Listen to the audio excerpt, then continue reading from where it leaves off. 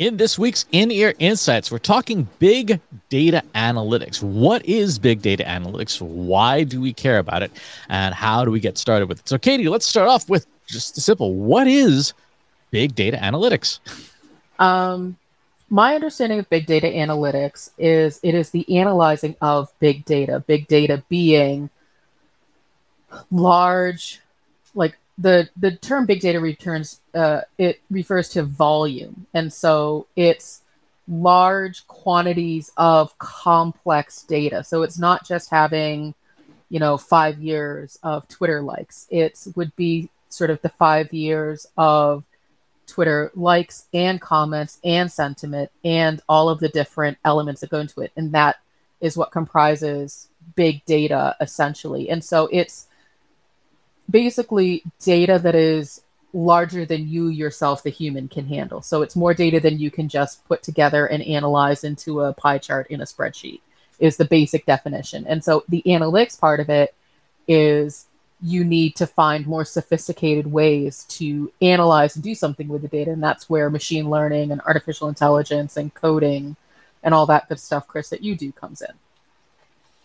Yeah, the tongue-in-cheek definition I've heard is big data is anything that doesn't fit in a spreadsheet. The more formal definition is exactly as you said. IBM did a bunch of this years and years ago and came up with sort of this 4V framework that defines big data. It's volume, velocity, variety, and veracity. So how much data is obviously a big part. How fast are you acquiring the data is important, right? If it's just a static database, okay, you can work with that and take samples. But if it's like the Twitter fire hose and there's just millions and millions of new rows appearing every second, that's definitely big data. Variety is the different types of data within your database. So again, using social media as an example, you have text, you have audio, you have video, you have maybe even interactive stuff. And then the last one, which is always the biggest challenge in data science, is veracity. How truthful, how good is your data, right? If your data is filled with garbage and errors, then you've got a problem. So big data analytics is, you can talk about it in two different senses. There is running analytics on your data, right? Which is, what's the sentiment of this, or how many people said this? But there's also the analytics of the big data itself. So how much, the data size, how the speed of the data, correctness of data. So it's almost like the diagnostics that tell you about the data, kind of like all the instruments on your car's dashboard telling you how the car is doing while you are doing the driving, right? Your speed, how much gas you have in the tank and things like that. So you have these two different branches of big data analytics. One is very much a data engineering thing, and that is a profession unto itself. And then the other is the useful part of which is turning the data itself into some kind of insights. So when we're talking about big data analytics, I think for marketing, we're mostly talking about the second case, which is taking usefulness out of the data. But if you get the first part wrong, you can't do the second part. I remember maybe a decade ago when the term big data just started sort of like catching on. And I remember I have a very specific memory of sitting in the VP of Technology's office, and he and I having a conversation, I, the product manager, him, the tech person, of how do we introduce this idea of big data to the stakeholders without them sort of latching on thinking it's just a buzzword, because the buzzword we had just sort of like weaned them off of was the cloud. And so now we had to introduce big data. And so it totally backfired, because all I heard about for 6 months was big data. We need to collect big data. We need to collect big data. And they didn't know what it meant. And so I bring this up, one, because it's amusing, but two, because I feel like with any kind of buzzword, with any kind of term, especially around data, there's just such a misunderstanding. And so before we dive into the analytics of it, you and I have just defined what big data is, but I want to put it in a little bit more of a concrete sort of example of an everyday marketing team. Does an everyday marketing team have big data, or are they just working with data? Like, what is the difference for, like, say, Trust Insights? Every day we can go in, we can look at our Google Analytics. Maybe we use some connectors to bring some other data into our Data Studio dashboards. And so now we're combining 2 different data sources and 3 or 4 different metrics. Does that qualify as big data, or what would we need to be doing in order to have big data? So all marketers have access to big data, right? There's 3 levels or layers of technologies that we need to understand: the data lake, the database, and the data warehouse, in order to make sense of sort of big and small data. A data lake is one or more repositories of heterogeneous data. So this is all your social media data. This is visits to your website. This is calls to your call center. This is the number of impressions of a billboard on the highway. And it's all scattered everywhere. It's not structured. It's a hot mess, right? This is everything you could wrap your arms around in terms of data. And that data lake is sort of the first part of what marketers would need to do to start using data of any size, big or small. And you can tell just by listening to it just how challenging that is, because you have so many different data types. There's photos and reels and stories on Instagram. There's TikTok videos. There's all this stuff that has data, and then there's all the metadata, which is data that describes data around it. That goes into this big lake of some kind. And there are many, many systems. IBM DB2, for example, can operate data lakes. From there, think about that like a kid's toy box, right? Where all the toys just thrown in a big toy box. From there, you probably want to start organizing the toy box, right? Maybe you get some smaller toy boxes. Okay, we're going to put the stuffed animals in one. We're going to put the Legos in another and stuff.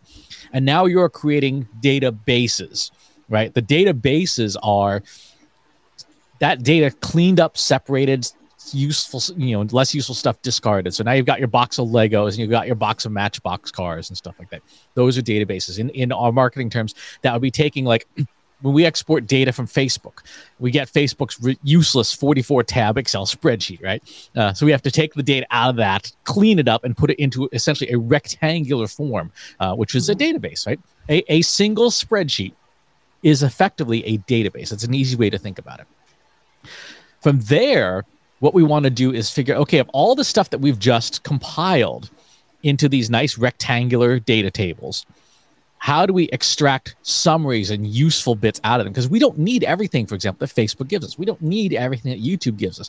For YouTube, for example, we want to know the video title, the date, the number of views, the number of likes and comments. Do we need to know, percentage of premium card members? No, probably. So we don't need to look at that. So we'll take summaries and extracts of each of these tables and put them into a meta table called a data warehouse, right? Again, so if you have the kids' toy box, first you gather all the toys into one toy box. Then you separate them out by individual toy type. And now you're just taking notes. Maybe you're trying to put together a holiday gift list for your kid. Now you're saying, okay, well, you've got 44 Matchbox cars and, 8 of them are red. And you've got 28 stuffed animals and most of them are over, under 12 inches tall.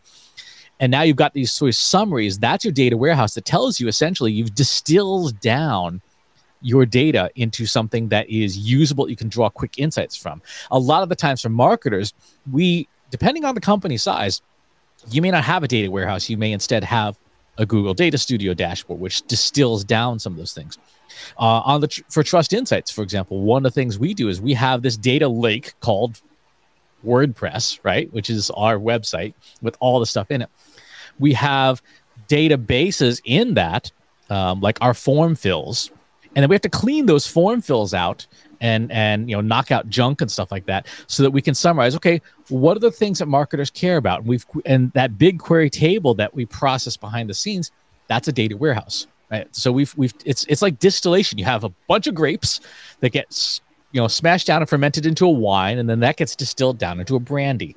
Those are the 3 layers. So every marketer has the potential to be using big data. And big data analytics is the process of converting all that stuff into that distilled product that you can then say, okay, gosh, Katie, it seems like people needing help with their analytics is the thing that has been recently on people's minds. So we should create more content about that. That's the process of big data analytics. It's a little oversimplified. There's a lot more nuance to it, but for marketing purposes, that's a good place to start. It occurs to me that you just described exactly how I organize all of my camping gear. I have all of this gear, and then I got little packing cubes that I can label. So I have like coffee and everything that's associated with coffee. I have, the pillows and the sleeping pads, and I have like, light sources, and then I have like fire starter things and kits. And so it's all broken down into little cubes, and I don't need all of that stuff for every single trip. And so I can say, okay, I have these 10 cubes. For this particular trip, I only need 8 of them. And thankfully, because I organized and labeled them, I can just grab them all and stick them in a backpack and go. And so I really like that analogy, because I think it's something that, put it into, travel, like people with their packing cubes, or like your kitchen cabinets. Like, this cabinet is coffee, this cabinet is dishes, this cabinet is perishables, or whatever. Don't come to my house. My kitchen is not well organized like that. So I like that analogy. And so bringing it back to marketers, I feel like I can see there's sort of probably this blend of, I'm just using the basic data just to get by, just to sort of see what the heck is going on, versus the other side of it, which, like, I have so much data, I don't even know where to start. It's a mess. And so I feel like finding that in between of companies that have well-organized data that they can just grab off a shelf and go, today I want to look at, just the social media data. Let me just grab that and take a look at it. That's the ideal, but I feel like that doesn't really exist. And so when we're talking about big data analytics, we're talking about that ideal state of, I have all of my data neatly compartmentalized on the shelf. I found it from all the different places. I've organized it. And now when I just want to look at visits to my website, I can just grab that container, pull it down, take a look at it, and then put it back. And why is that so hard to achieve? Because most companies don't invest in data engineering.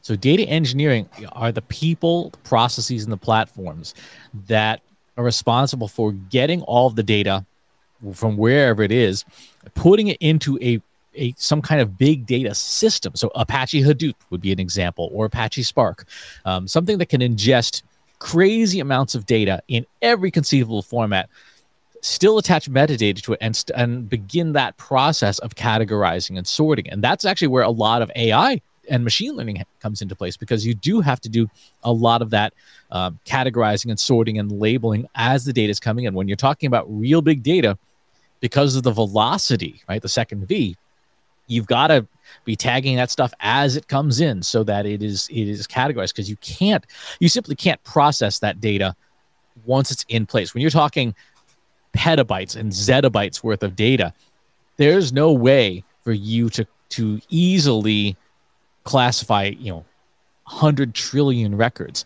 right? When you look at web analytics or app analytics, like Netflix is tracking every single thing that you tap on your screen. It's watching how long you watch a movie, what movies, in which order you watch them. That data is categorized and tagged as it's happening, so that their systems on the back end can more easily digest it down.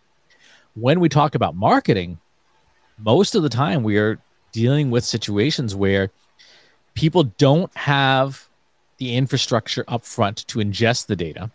They don't have the governance to tag it. And then they don't have the systems to turn that into databases and then data warehouses. We have a client right now that's doing a major data warehouse project, and you can see that they're struggling so much because all the existing systems, they don't have a data lake, right? They're trying the inadvisable procedure of taking data straight from raw sources and putting it into a data warehouse, instead of putting a data lake like Apache Hadoop, then turn it to databases, then turn it to a data warehouse. They've missed some steps, and that's a data engineering problem that if you don't know the architecture and you don't know the way the system's supposed to look, it's very hard to make good choices for extracting that data. So as a marketer, and this is where that process and that people part is so important. As a marketer, if you don't know what a data lake is, and you don't know that you should have one to bring all your marketing data into, then you're just going to keep struggling, cherry picking data, left, right, and center to try and make sense of it. Or the cost may not be worth the returns. Like at Trust Insights, we don't have a Hadoop cluster, right? We don't really need one. We are doing okay enough right now, doing exactly that, cherry picking the data from the different sources, converting it, and then putting it into the forms we need it to be in. As we grow, that may become a necessity. We may have to do that at some point. And a lot of what you see happening now in marketing technology with things like customer data platforms are the band-aids that marketing services software companies are trying to apply to the fact that nobody did the data engineering properly.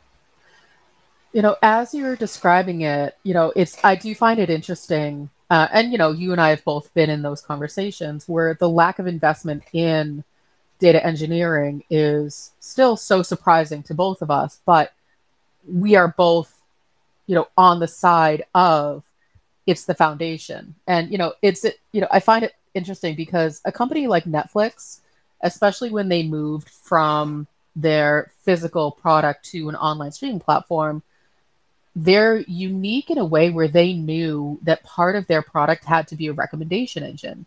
And therefore, they put data engineering as a priority to, building and launching this, online service. Whereas, let's just take Trust Insights, for example. We are not a recommendation engine. And so if you and I were not who we were, then we might not put data engineering as a high priority because we just want to sell things. And, why do I need to spend money on data engineering when I'm just trying to sell T-shirts and hats and, Crocs and whatever? And so I guess the question I'm trying to poorly ask is when it comes to big data analytics and data engineering, how do we do a better job of convincing companies that this needs to be an upfront priority, not an afterthought, so that, 20 years down the road, you're not struggling to go, oh, I can't even figure out what my customers want, let alone how they're coming into my website. Why haven't you organized your kitchen? Well, because I'm lazy and it's hot. Because it feels overwhelming, because it feels like a big, daunting task, and I'm willing to pay someone else to do it for me, but they have to do it exactly the way that I want it to be done. So I want to tell them how it should be done. I just don't want to do the work myself. And finding that person to do the work for me and then having to pay for it and then maybe not having it exactly the way that I want it is also daunting and overwhelming. And you just answered why companies don't do that with data engineering. I really tried hard to answer that question properly. It's, but that becomes the question of why didn't I organize my kitchen when I first moved into my house so that it was organized correctly instead of just throwing stuff in the shelves and saying, I'll deal with it later. I know why I did that, but I'm trying to draw the parallel between, my lack of organization in my kitchen and companies not putting a priority onto data engineering from the get-go. But it's the same thing. Just at the end of the day, everything that we do, all of the decisions we make are human decisions, right? Mm-hmm. And when you look at the way companies behave, it's just an aggregate of a bunch of human decisions. So that I'm unwilling to do the work myself, but I'm also unwilling to have somebody do it in a way that I don't want it done, accurately describes the situation that most marketers are in, with the added challenge of I also don't know what half the things in my kitchen do, right? At least in your kitchen, like, oh, this is a blender. I know what a blender does. I know why it's in here, right? When you put something like a new social listening tool in front of a marketer, or you put in a Hadoop cluster, right? Marketers like, I don't even know what this appliance does. I look at it and I can't even tell like what its function is. Like, what is it? A blender? Does it cook things? Does it chop things? Like, I don't even know. And because of that knowledge gap, and these are really big knowledge gaps, marketers don't have the language to describe what they could or could not do. They know their purpose, but they can't deconstruct that purpose into the people, the processes, and the platforms they need to accomplish that purpose. And that's why big data fails. That's why big data analytics fail, because you don't understand those components. You don't know what's needed in each of those components. Therefore, you can't make good decisions. It's like if you didn't know what any of the dials on your dashboard of your car did, could you drive the car? Probably. Could you do so safely? No. Right? You'd be going like 85 miles an hour in a 25-mile-an-hour zone, and you would have no idea that that's a bad thing because you don't know how to read a speedometer. You don't even know what a speedometer does. And so how do you get to that point? That's where the knowledge gap has to start, is you have your purpose, and presumably you understand your purpose. So now who are the people, what are the processes, and what are the technologies that you need to accomplish that purpose? And this is where strong collaboration with your IT team, with your agencies and stuff needs to be a priority. To have beers with your IT team on Fridays and say, so we got this thing we're trying to do. How would you guys do it? Right. And they don't understand marketing. You don't understand IT. So you've got to start that cross-discipline dialogue. I would add to that also, it's not a set it and forget it kind of a thing. Like you can't set up, your big data infrastructure, your data lake. You can't set up all of these things and then just not maintain it. So again, bringing it back to that example of my kitchen cabinets, who among us doesn't have a cabinet that every time you open it, you get avalanched with Tupperware, lids, containers, all those sort of things. And my husband and I probably about once a quarter take the time to reorganize it, match everything up. But then we both collectively fail to maintain it because it takes too long. When I'm unloading the dishwasher, I just kind of throw stuff in where it's supposed to go. He does the same. And then we look at it and go, why couldn't we just keep this organized? And I feel like, the companies that do put a priority on data engineering, it's the maintenance piece of it. That's where it also falls apart. And so, look at, any of the hundreds of millions of companies who have hired consultants to come in, give them recommendations to do the thing. The consultants go away and then everything falls apart because nobody's willing to put the lid back on the Tupperware and put it in the right shelf once a day because that takes too long. I just want to throw the data in there and say, good luck, I'll deal with it later. Mm-hmm. Or even worse, you have executives and stakeholders who are like, oh, it's somebody else's problem. Mm-hmm. Right? And they don't even consider the processes needed in place to make big data analytics work for you. To your point, this morning I was rewriting some of our code to handle the BigQuery data tables that we use for form data processing. This is stuff that needs maintenance. This is stuff that, I have on my list, once a quarter, just go look at our software and make sure everything is still running. And every now and again, I get a lovely surprise, like, oh, this library stopped working or this library has changed. But that comes from our purpose. Mm-hmm. As an analytics and management consulting firm, our purpose is to help our clients make better decisions. Therefore, our tools need to be kept in working order, right?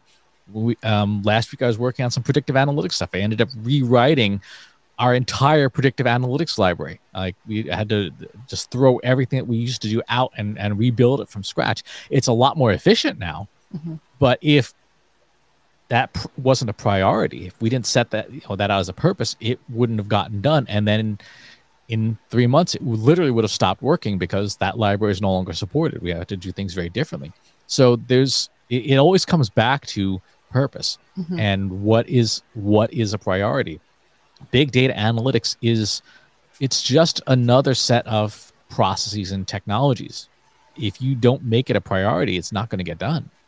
And so as we're sort of wrapping up our conversation about big data analytics, that's sort of like the end state. There's a lot of work that has to be done before you can even get to analyzing your quote unquote big data. And that comes from good data quality, collecting it in such a way that is consistent, making sure that the data that you're collecting is clean, making sure the data that you're collecting is known and organized and accessible. And then, you had talked about, Chris, like you might have photos and videos and clicks and likes. Those are all different kinds of metrics that you can't just shove together and say, this is the analysis. There needs to be some normalization. Maybe the date stamp from Twitter comes in differently from the date stamp from your CRM. I was doing a very basic analysis last week of Google Trends and Talkwalker data, and that was the first thing I had to do in order to see, do my dates even match up? Because the date stamps, one came in as a string, one came in as, the date, month, year. And it's those small details. I call them small details. They're actually very big details, but that part of the planning that people tend to skip over and just go to the big data analytics, tell me what I have. Well, I don't know. You didn't even give me the keys to your front door.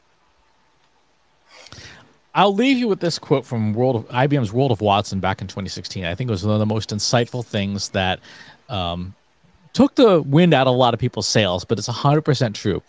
If you're not good at small data, you won't be any good at big data, right? So get your people and your processes in place to deal with small data, like normalizing dates or just even knowing where your data is. Mm-hmm. Once you get competent at small data, then you can graduate to big data, but not before then.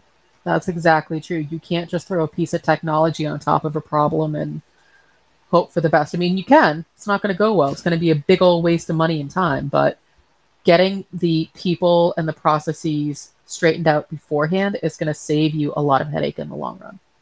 And a whole bunch of money. Mm-hmm. If you've got comments or questions or things that you've thought about with big data, pop on over to our free Slack group. Go to trustinsights.ai/analytics for marketers, where you and over 2,500 other marketers are asking and answering each other's questions every single week. And wherever it is you watch or listen to the show, if there's a place you'd rather get it, go to trustinsights.ai/TI podcast, where you can find the show on pretty much every channel. Thanks for tuning in, and we'll talk to you next week.